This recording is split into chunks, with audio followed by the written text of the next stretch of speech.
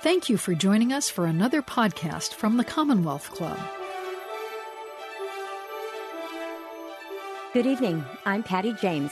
Now it's my pleasure to introduce Lori Gottlieb. Lori Gottlieb is a psychotherapist and author of the New York Times bestseller, Maybe You Should Talk to Someone, which is being adapted as a television series with Eva Longoria for ABC. In addition to her clinical practice, she writes The Atlantic's weekly Dear Therapist advice column and contributes regularly to the New York Times and many other publications. Her recent TED Talk is one of the top 10 most watched of the year.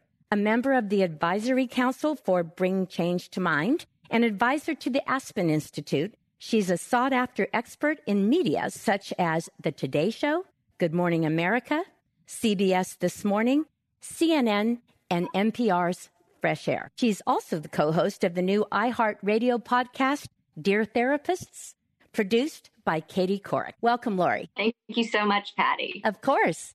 I enjoyed your book. It was funny and tearful and just a very interesting read. I learned a lot, so thank you for that. You started out as a writer and a very successful writer, and then you became a mom. You had your son, and you went back to school to become a therapist. And then in the therapist vernacular that I learned from your book, you had your presenting problem, your maybe I should talk to someone, maybe you should talk to someone problem, which seems to be the catalyst for this book.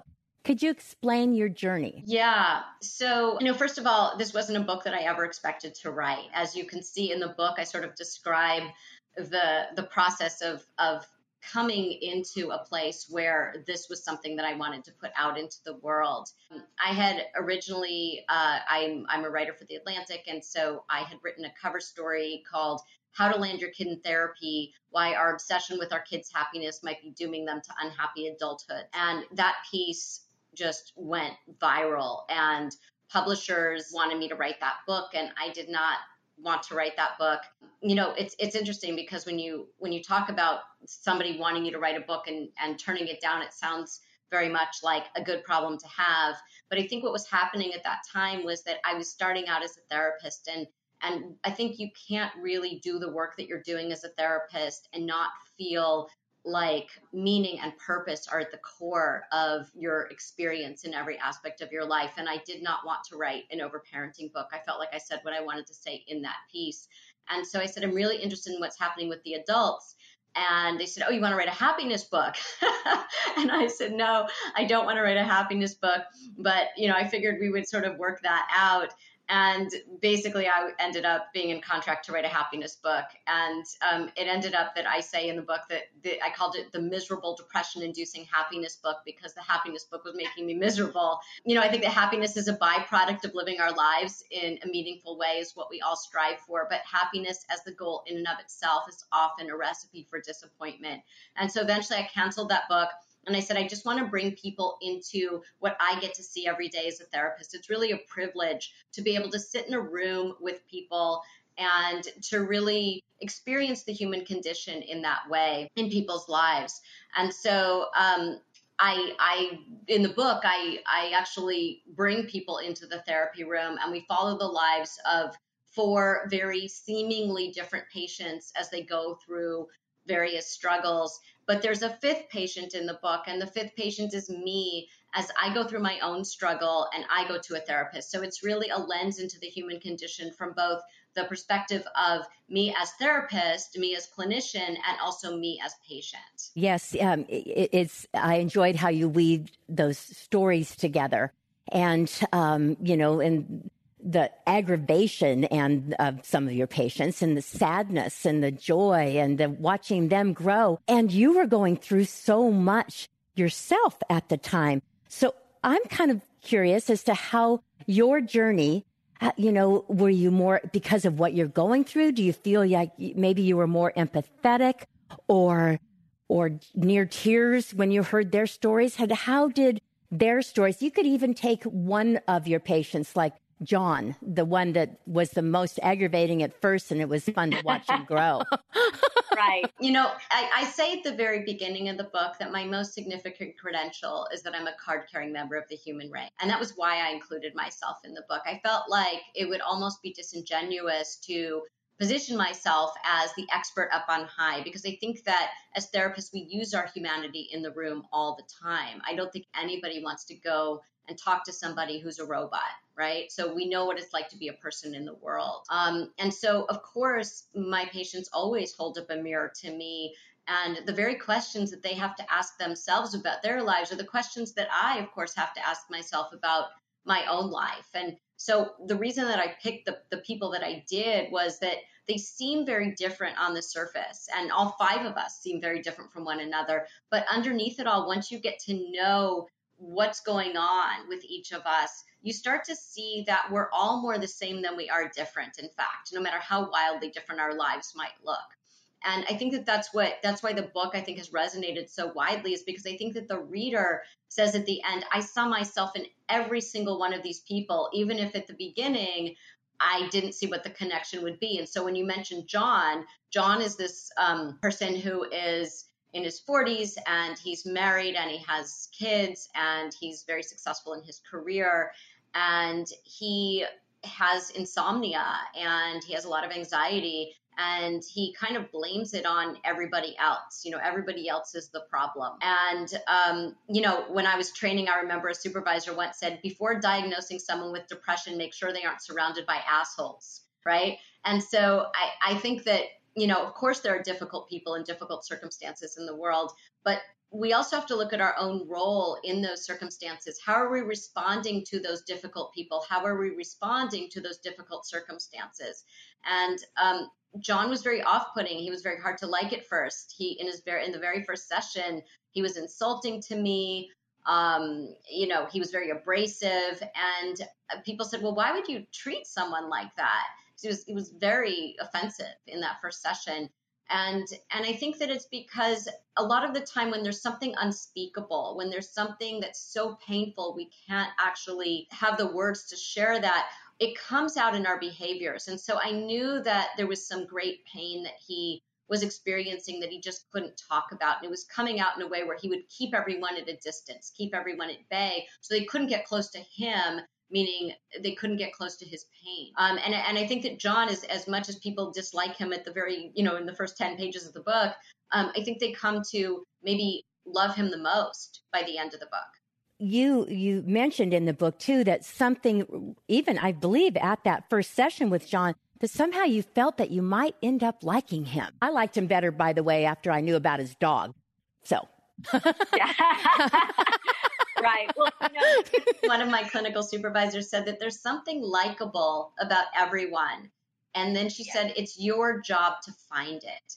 And I love that, because I remember at the time being very skeptical, thinking, yeah, that's a very nice sentiment, but in real life, does that really play out? And I think that it actually is true. I've discovered as a therapist that there is something likable about everyone, and it is my job to find it. But part of it is it's their job to let me in, to let me see them. And so I think for the people who keep the mask on, for the people who they distract you, like, look over here, look over here, look over here with every story, and they won't let you see the truth of who they are. It's very hard to like them, not because they aren't likable, but because they won't let me see the most likable parts of themselves. The irony of having the mask on is that people think that if I have this, there's this performative aspect, right, that we all have in our lives, that we want to project a certain image. And I think that people think they're projecting the image that's most likable, but what people find most likable and what connects people to one another is taking off the mask, is showing the truth of who you are. And I think that's where we can see, oh yeah, I see you, I hear you, I understand you, because I can see some commonality with you. Mm-hmm. You have an analogy that I enjoyed thinking about afterwards. You talk about, how do we stop shaking the bars? Explain what shaking the bars is. Yeah. So I think that a lot of us feel trapped by our circumstances. And I write in the book about the difference between idiot compassion and wise compassion. So idiot compassion is what we do with our friends. They say, here's what happened and isn't it awful? And we say, yes, it's awful. That person is awful, right? Your boss, your partner, whatever, your parent. And that's not really helpful, because if you really listen to your friends, a lot of the time they're telling you the same story over and over, but with different details, different circumstances. It's kind of like if a fight breaks out in every bar you're going to, maybe it's you. But we don't say that to them. And what a therapist does is they offer wise compassion, which is we hold up a mirror to people and we help them to see something about themselves that maybe they haven't been willing or able to see. And that helps them get unstuck. And so I was doing the former when I went to my therapist, and I was talking about why, this situation was something that I couldn't change. And he said to me, you remind me of this cartoon, and it's of a prisoner shaking the bars, desperately trying to get out.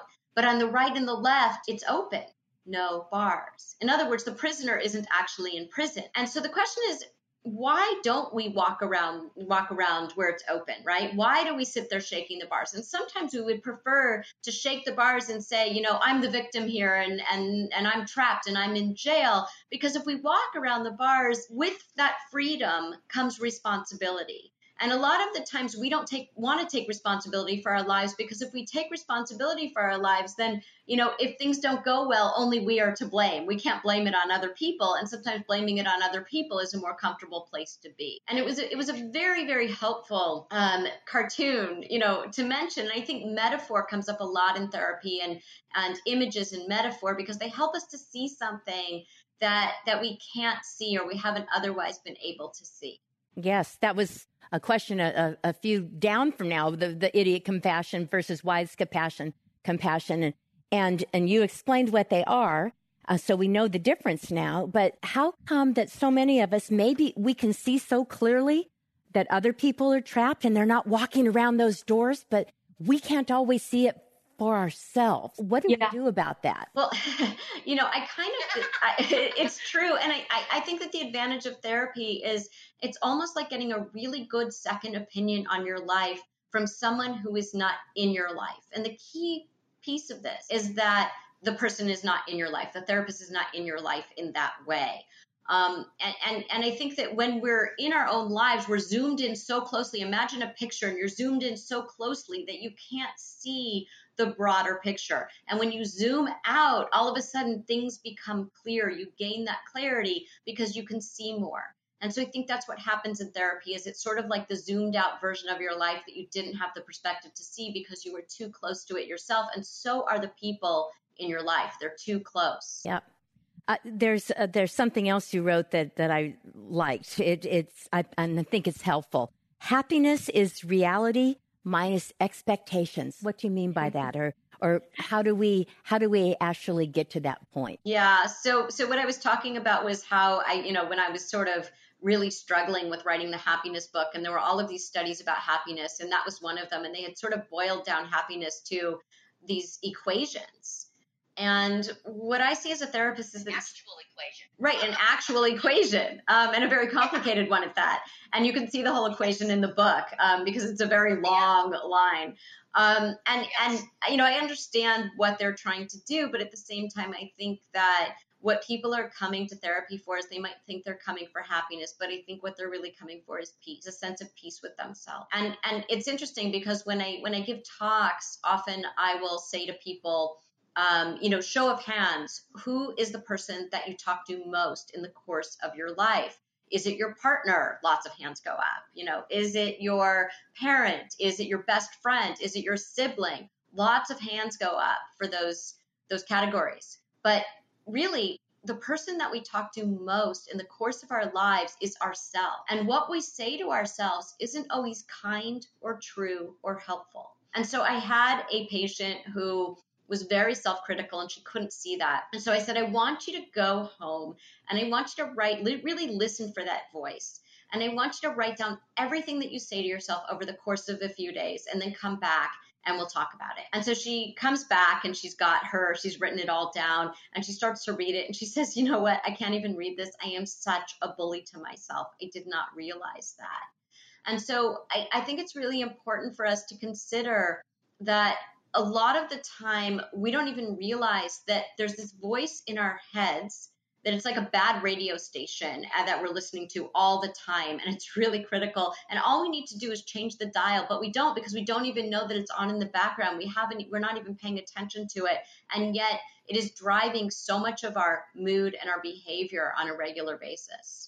I remember years ago reading a book by Dr. Carolyn Myss, and she says your biography becomes your biology. So I suppose this voice in our head, these thoughts that become things, affect our obviously mental well-being, but physical well-being as well. Well, that's right. So when I say that, I don't think people are coming in for happiness, I think they're coming in for peace. I think they're coming in for a sense of how can I navigate through the world more smoothly? And there's very much a connection between our emotional health and our physical health.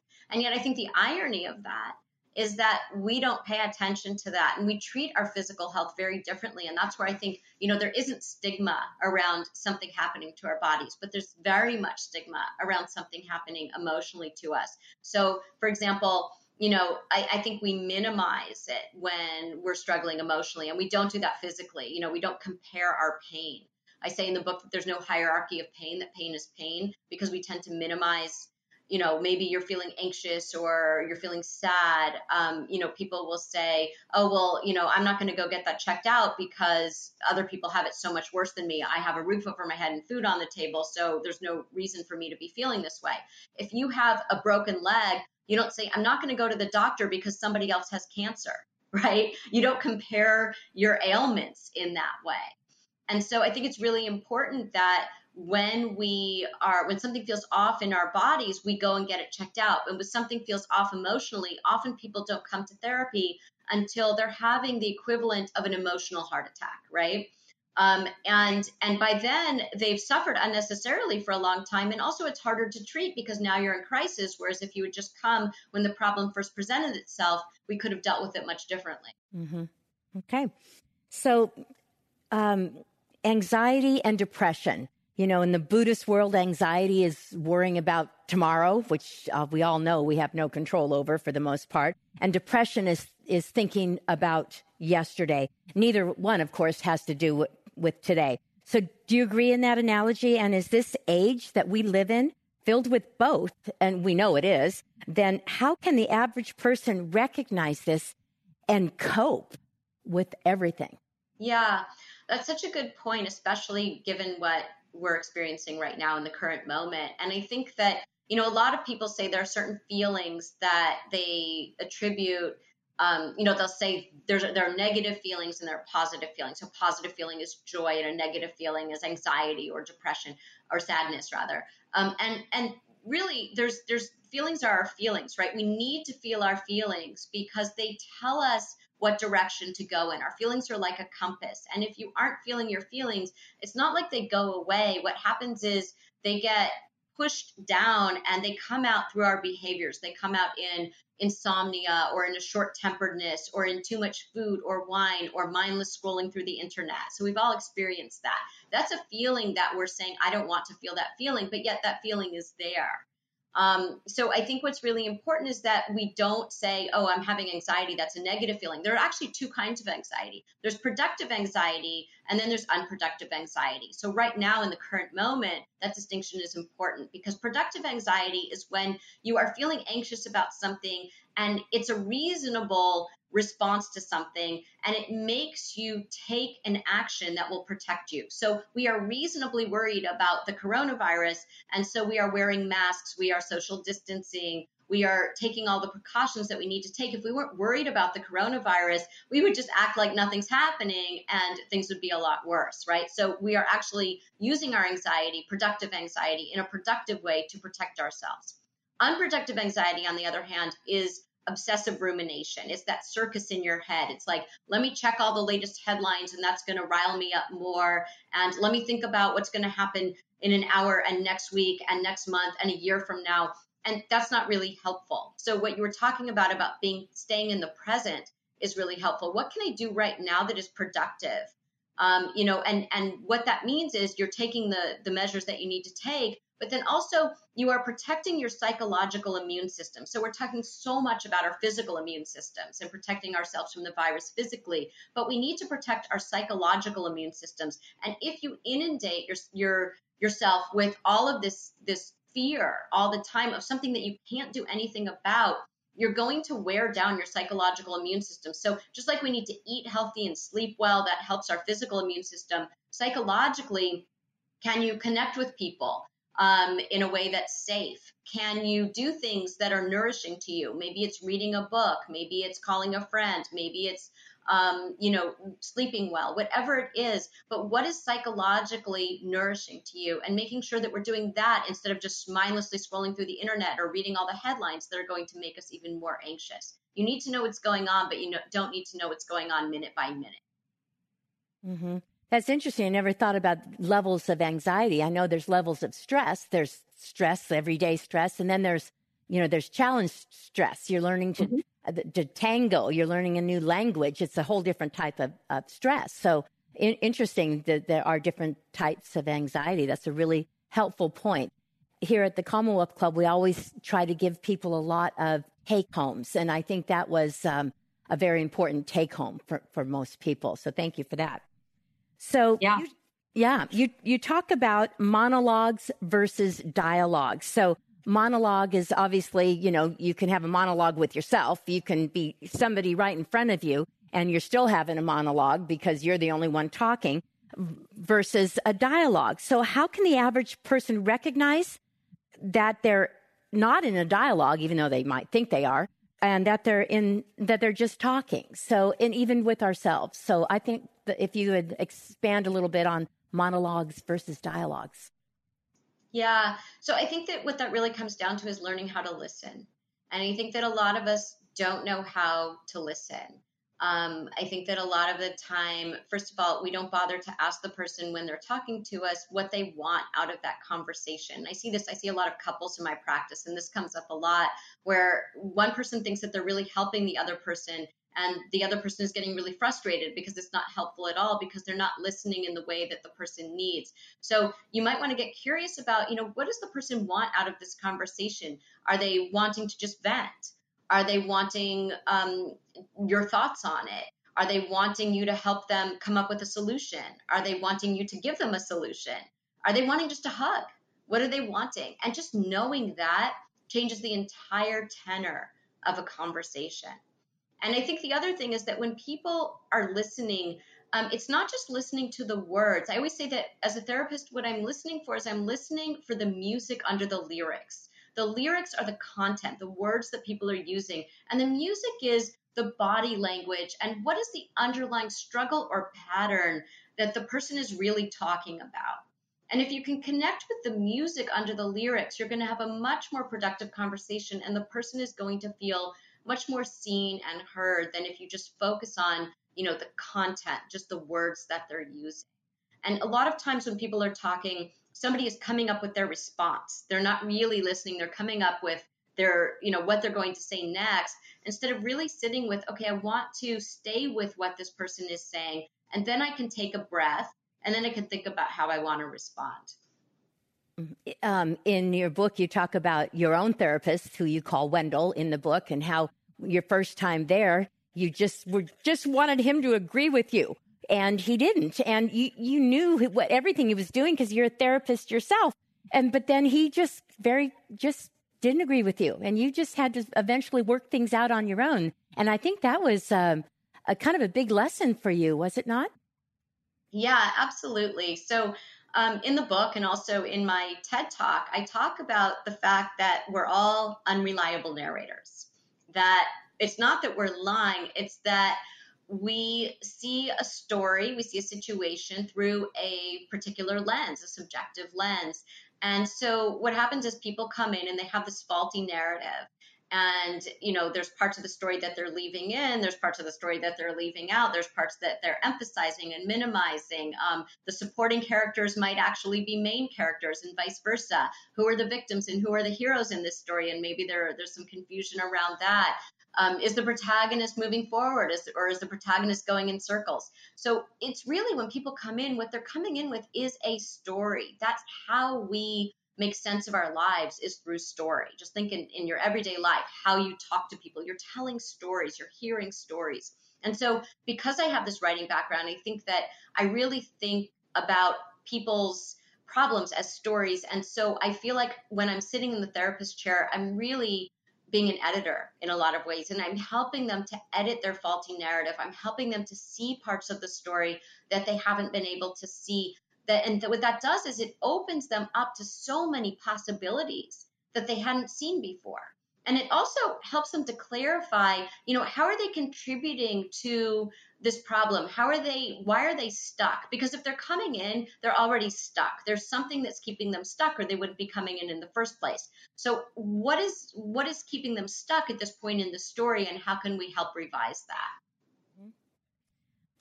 Something that you talked about is the Carl Jung, and he talked about, and you were expanded on it, was the collective unconscious or ancestral memory. And that really stuck with me because I am concerned about our young people. And so, and how, if we're talking ancestral memory and this collective unconscious that I know we all feel right now. So how would you explain this? And if you think it's more relevant today than other times, I realize we didn't live in other times. That's probably not the greatest question. But what do we do to help particularly our children get through this time, and so they don't bring this ancestral stress down to their children, which is evidently is a real thing. Right. So in the book, I was talking about our dreams and how there are certain themes in our dreams, and how that gets sort of conflated with other experiences. And I think right now, when there's a stressor that we're all experiencing, but we're going to experience it differently. A lot of times trauma brings up past trauma. So I think that some people chafe at the word trauma for what we're experiencing right now, but it is a really traumatic time. And so I think for people who have experienced a lot of challenge or difficulty in their lives, this will bring that up again for them in ways that maybe they hadn't expected. So there's sort of like a layered difficulty that they're going through right now.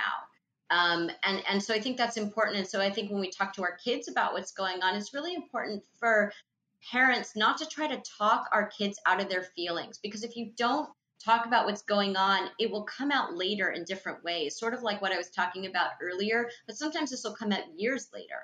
And so it's really important to be able to say, what's going on with you? And when your kids say that they're anxious or they're sad, instead of trying to cheer them up, often we try to talk them out of their feelings because their discomfort makes us uncomfortable, because we are uncomfortable with the idea that they will experience pain. And we feel like our job is to help them, is to take away their pain. And that is not our job at all. Our job is to say, here is something that you're experiencing, and I want you to be able to sit with that feeling and know that you're resilient and know that you're going to get through it. And so they might say that they're sad they can't see their friends, or they don't like the remote learning, or, they're afraid, just because people are walking around with masks, whatever it might be. And instead of saying like, oh, no, don't be afraid, it's okay, or trying to cheer them up, to just be able to say, 3 words, tell me more. If you can just say, tell me more, they can hear themselves think. So when we talk over them, we are actually talking over their inner voice and their inner experience. And then they don't even know what they feel anymore. So the best thing we can do for them is to just listen, going back to what we were saying about listening, to just say, tell me more. And then to help them, instead of saying, well, here's what you should do about it, to say, okay, well, what do you think would help? And often they have great ideas. We don't give them enough credit. Just ask them, what do you think would help right now? And let them just keep talking. And what else? And what else? And they will come up with something and they will feel really good about themselves for having come up with a solution on their own. It's not a solution to the coronavirus. It's a solution to, what can I do right now that will help me to deal with this difficult moment better? And that's a really good skill for them to learn to have. Oh, that's wonderful. Really wonderful. Thank you for that. So there's a quote, I don't remember, I'm sorry if it was your quote or someone's, we can't have change without loss. And I sat on that one for a while, and I'm wondering about the semantics. I mean, we can all look back at our lives and something at the time that was a loss, whether it be a partner or a job. It could have been a job that we really didn't like, or a partner that we maybe really didn't like. So is there a way in that we can reframe that? Do we can't have change without loss? So maybe it really wasn't a loss, I guess is the point I'm trying to make here. So any suggestions as how we can think about those things that happen, think at the time that they're happening? Right. Well, I do think reframing in our heads. Yeah. I mean, what I'm saying there is that even with positive change, like you're getting married or you got a job promotion or you're having a baby, people get really excited about those things. And yet we need to acknowledge that even with positive change, there is loss. And that's why it's so hard to change, because what we lose is we lose the familiar, even if the familiar, was something that you wanted to change. Humans don't do well with uncertainty. And every time there's a change, we're going into something that we haven't yet experienced. And so there is some loss with that. And so when you don't acknowledge that, sometimes people get really resistant to the change and they don't understand why they're not enjoying the change as much as they think they should be enjoying it. There's a chapter in the book called How Humans Change, and it talks about how when we make changes, it's not like the Nike slogan, just do it. It doesn't really work that way, at least for the long term. That's why New Year's resolutions are notorious for not lasting very long. Really, there are all these different stages, and I go through them in the book. There's sort of the pre-contemplation where you don't even know that you're thinking about making a change. And then there's, your contemplation where you're contemplating the change. And then you're sort of thinking about, how might I make this change? And there's a lot that goes into it before you actually take action. And then you're making the change. And then the most important stage of change isn't actually making the change. It's maintaining the change. It's the maintenance phase. And people misunderstand the maintenance phase. They think that you're just going to maintain the change, but that's not what happens. It's really hard to maintain a change. And so you're going to regress, you're going to slip up. And that's a normal part of the maintenance phase. But a lot of people, like, let's take an example of going on a diet, right? So somebody will say, okay, so I'm eating in a healthier way. And then let's say they have a day where they really didn't eat healthy at all. And they think, oh, well, I failed at that, so I'll just go back to my old way of eating. Well, no, you didn't fail at that. It's really hard to change. So then you can just go back to healthy eating again and know that some days are going to be harder than others. Whenever we make a change, we have to be really realistic and really compassionate. Self-compassion is so important when you're making a change. And people think that if they self-flagellate, that will help them change more. And it's the opposite. They kind of are the taskmaster, and they think, well, if I'm really hard on myself, then I'm going to be able to change. No, if you have more compassion for yourself, it will be easier to hold yourself accountable because you're going to be kinder to yourself. And when you're kinder to yourself, you don't feel as much shame when you do regress. And so you're able to pick up the pieces and move forward with the change much more easily. Yes, that was my next question. You went right through it perfectly. And I have all sorts of arrows to maintenance too, because in the nutrition world, which is my world in health science, it's the first of the year. It's like everybody's going to they make all these New Year's resolutions that are gone because, 2 weeks later, because they think they can do everything at once. And small, sustainable steps to health are more realistic for most people. And also, when you're talking about behavior, I think of BJ Fogg and his work on behavior change and how you build new habits from existing habits. So I would think if you can do that with our mental health as well, right? Well, right. I think, most of the changes that we make are coming from so many small, almost imperceptible steps that we took along the way. And so, I have this new podcast that just came out last week called Dear Therapists at iHeartRadio, and you can hear it wherever you listen to podcasts. Katie Couric is producing it, and it's me and my co-host Guy Winch, who also has done several TED Talks and has written some books like me. And he is the advice columnist for TED, and I am the advice columnist for The Atlantic. And so we kind of join forces. And one of the things we do when we talk about change is we have, the time that it takes to do a podcast, to talk to a guest. really get into, what is keeping them stuck. And then we give them advice, and then they go off and try it, and they have 1 week to try the advice, and they come back and tell us how it went. And so when we talk about change, we want to give them something that's actionable that they can do in a week and to see what changes. And often what you'll hear on the podcast, and our second episode went up today, but you'll hear this more as more of them drop, is that like the one that went up today is a woman who her boyfriend is a divorced dad, and she doesn't have children, but she's having trouble with the boyfriend's daughter, who doesn't like her very much at all. And we gave her one thing to do, and we actually gave her several things to do, but she tried one of them. And so much happened by just changing that one thing. And I think people feel like, oh, I have to do it all. I have to make all these changes at once.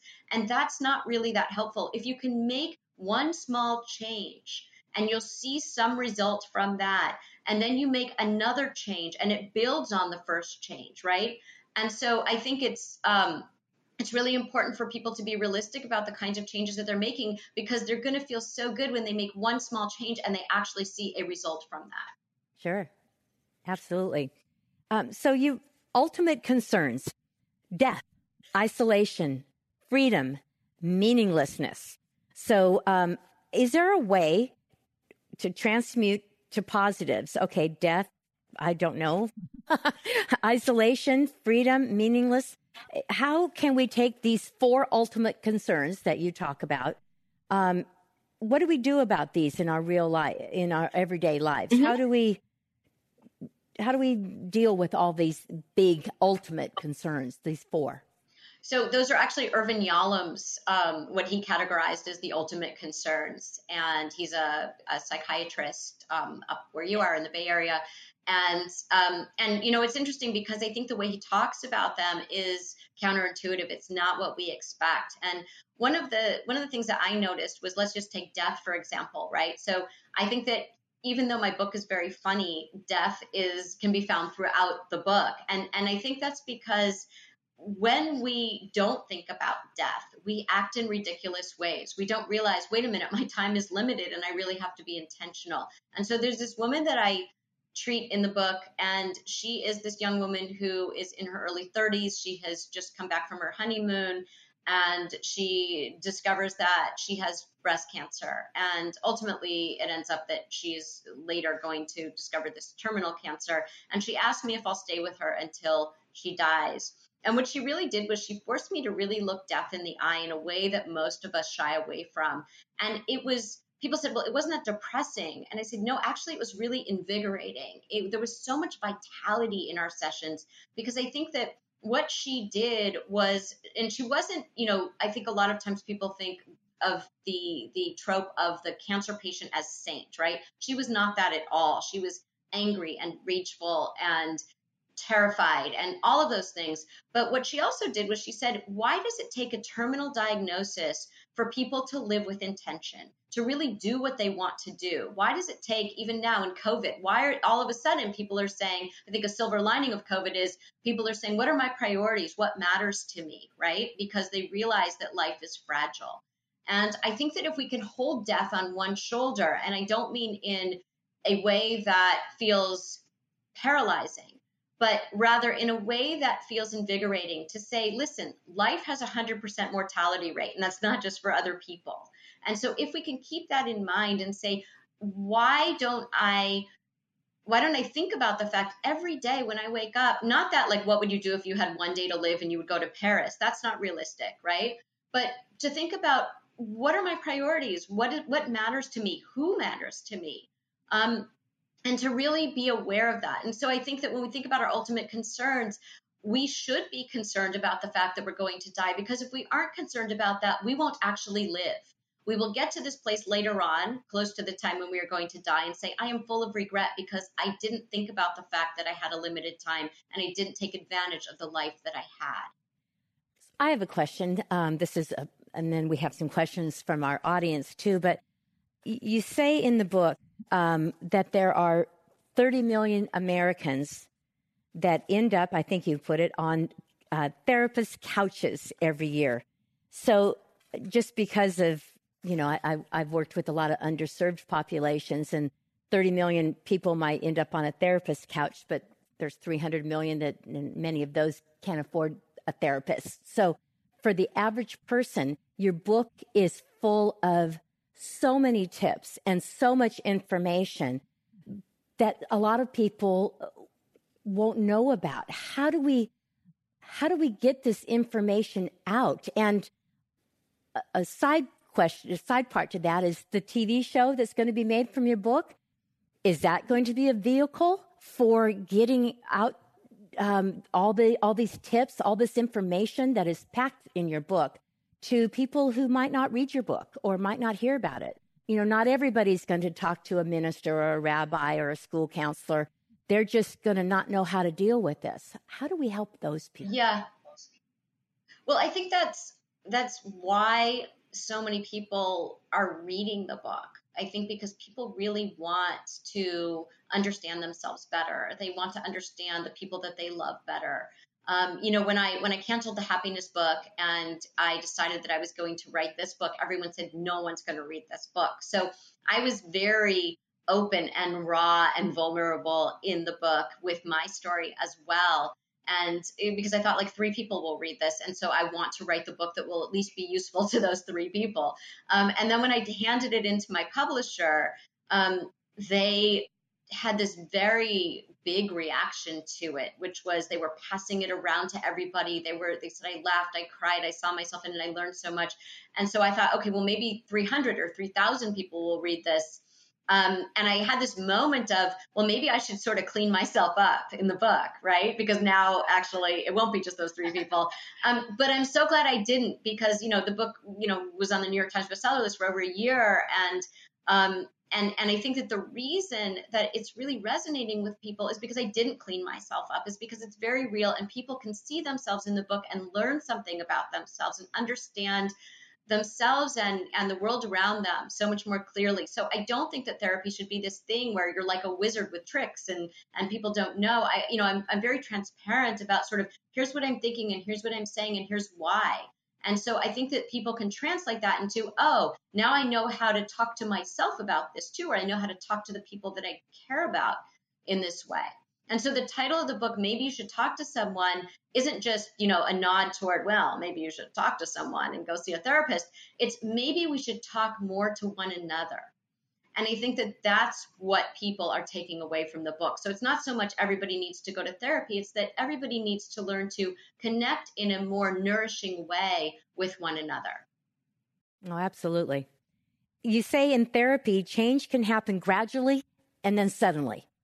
Explain that. Yeah. So that's sort of a nod to what I was talking about earlier, which is that change doesn't happen all at once. So in that chapter in the book, How Humans Change, you see, and you just see in all the stories of the 4 people that we follow in the book, and in my story too, that sometimes it takes a lot of not changing, right? There's like week after week after week, and we're not changing. We think we're not changing because we don't see the action phase happening. But all the other ingredients are there, and there's a lot percolating beneath the surface. And so we are preparing ourselves for change. We are changing. We maybe haven't manifested that change yet.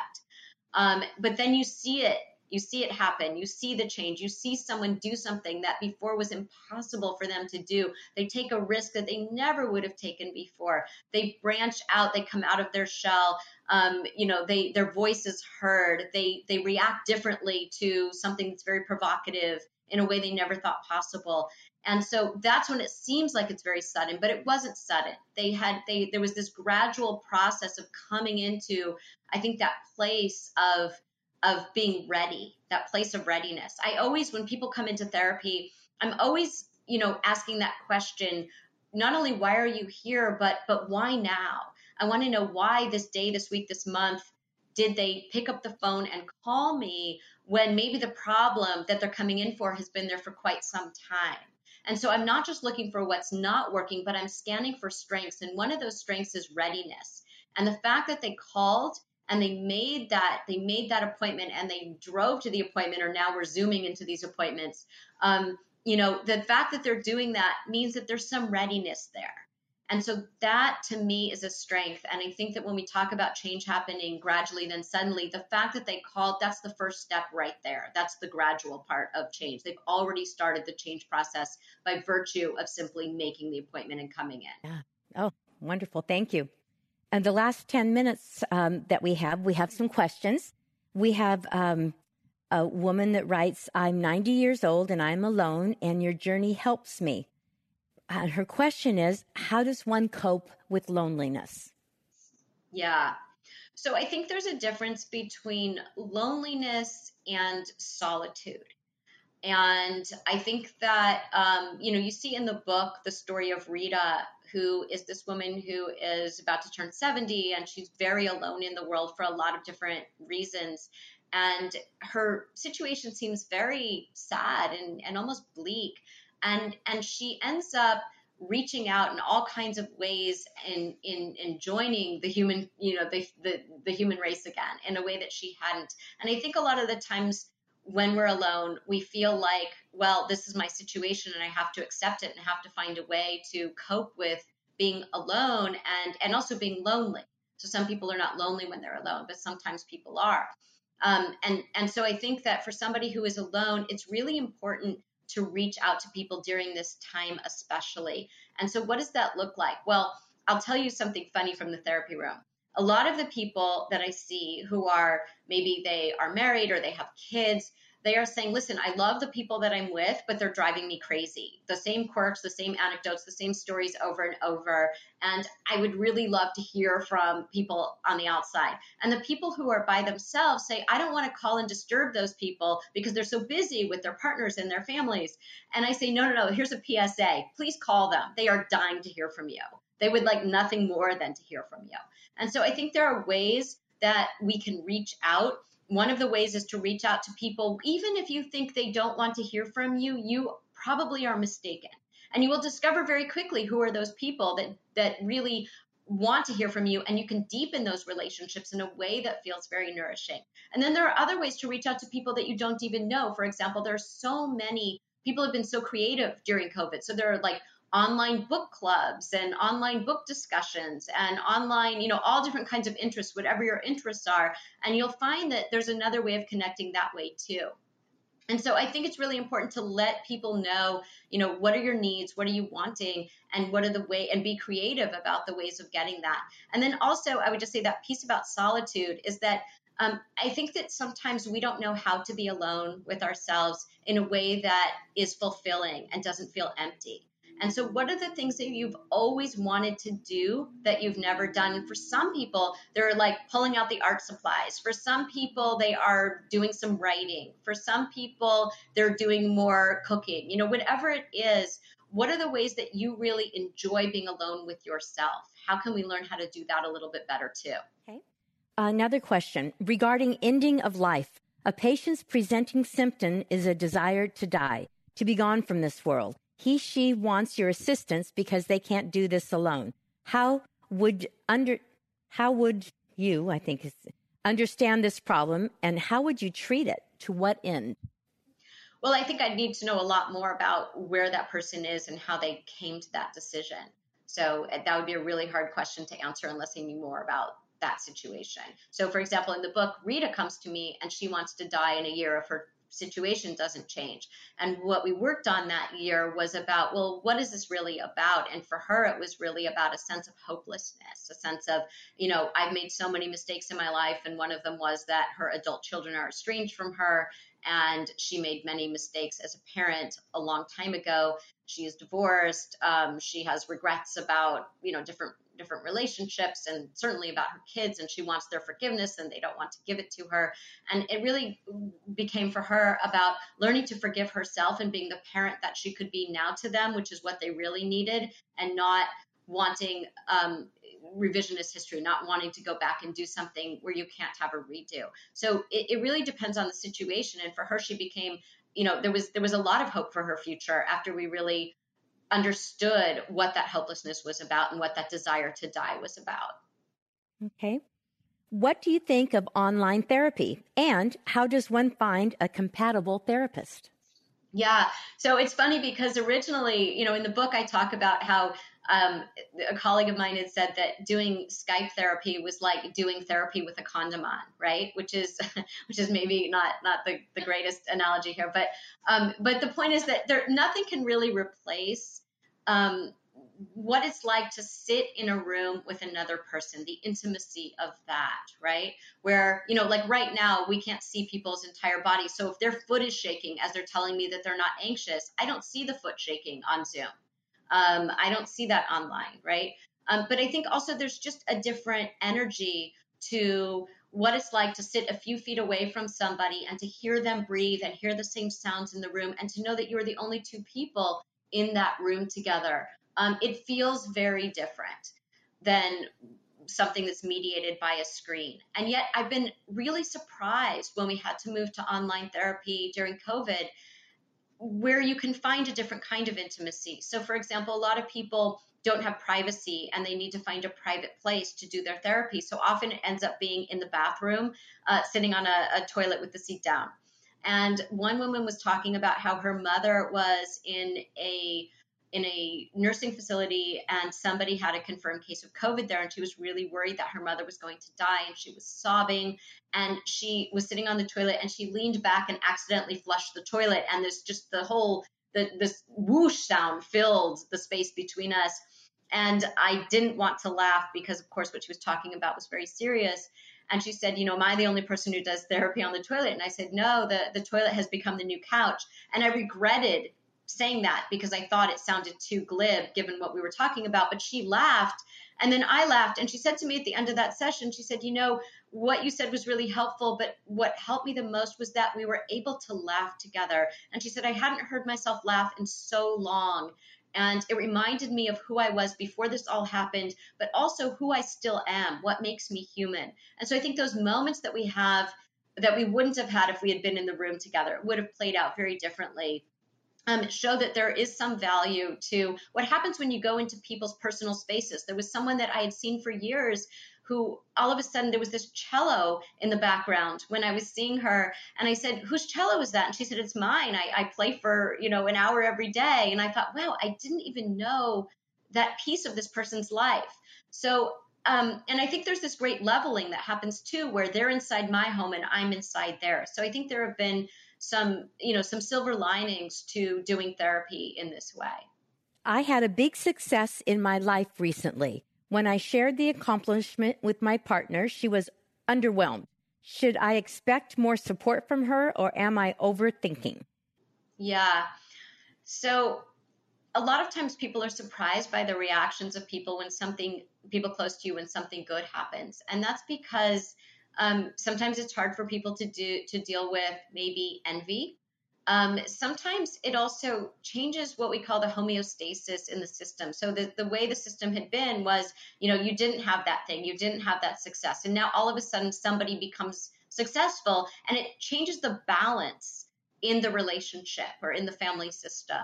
And I think we really need to look at that. It's not that your partner maybe, isn't on some level, glad for you, but I think there's probably a lot of complicated feelings there. And the more that you can talk about what those complicated feelings are, the more that you guys will be able to, to see the situation more clearly, and that your partner will be able to feel grateful and feel glad for you as well. An example of this is like somebody says, they're going to stop drinking, right? And so the whole family has been, really focused on getting that person to stop drinking. So the person stops drinking, and then all of a sudden that person becomes the healthy person, and everybody else has to look at, well, what else wasn't working here?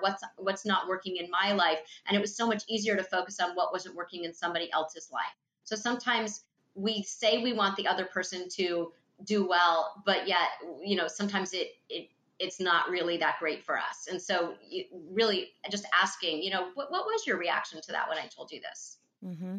As a therapist, or as a therapist who was in therapy, do you ever just sit in front of your therapist or have somebody sit in front of you and say, I'm done, I'm fine, and just quit therapy just like that because they think they're cured? Does that happen?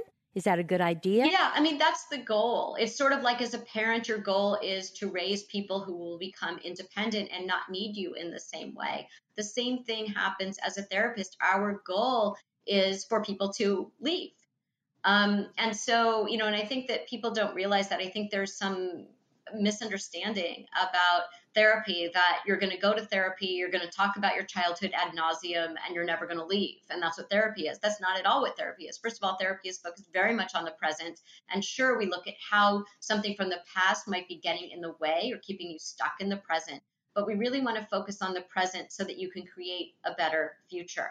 And I think the other misconception is that that people aren't going to leave. And we very much want you to be able to get something out of the experience where you aren't going to need us in this way, that you are going to be able to internalize the experience. You're going to be able to trust yourself to make the choices that are going to be healthy for you. And you're going to learn how to navigate through the world more smoothly so that so that you won't need to really come in and keep rehearsing that with us. Therapy is pretty much a microcosm of what's going on out in the world. And if you can practice in the therapy room and then translate that out into the world, that is the goal. Okay. Well, before we close, is there anything you'd like to say to all of those listening? Any tips, any summaries, anything you're doing that we should all know about? I would just say that I think this is a really hard time in the world right now, and that people are really hard on themselves. And I hope that people will be very gentle with themselves and know that, we're all doing great, under the circumstances. And I think every time we think I should be doing more, I should be doing better, I should be more productive, that we really sit with the fact that this is it's really hard right now, and that under the circumstances, we're all doing great. And I also just want to thank you all for coming and listening. And I hope that this has been helpful in some small way. We're glad that you joined us. And we ask that you consider becoming a member and listening to other virtual events that we have coming up. And again, we rely on your donations. You can donate. You can text to 415-329-4231 or make a donation online. And Lori, thank you so much for joining us. We've had a wonderful time. It's fascinating. Thank you so much. Good night. You've been listening to the Commonwealth Club of California. Hear thousands of our podcasts on Apple Podcasts, Google Play, and Stitcher. If you like what you've heard, please consider supporting our work and help us bring 500 programs a year to listeners like you. Go to commonwealthclub.org/donate. Think your way around the world with our travel programs to exciting domestic and international destinations. And when you're in the Bay Area, please join us live at our events. Thank you for listening and for your support.